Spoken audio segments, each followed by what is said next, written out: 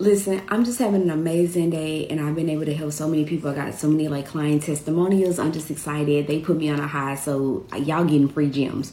Listen, one of the craziest things is that people stay in the same industry because they think that's where it's the most profitable. Let me give you an example.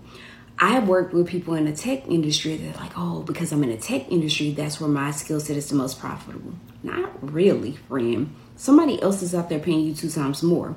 I have talked to people in the healthcare industry. They're like, but this is what I do. And so I can only get this amount in my industry. But what your skill set isn't really related to one particular industry, but this is who's paying more. Okay, you are in customer service. Okay, you run it down for me and it's like, but your skill set is actually something else. This is who's paying more for this skill set. The moment that people stop thinking about their skill set and the constraints of an industry. Shortcast Club.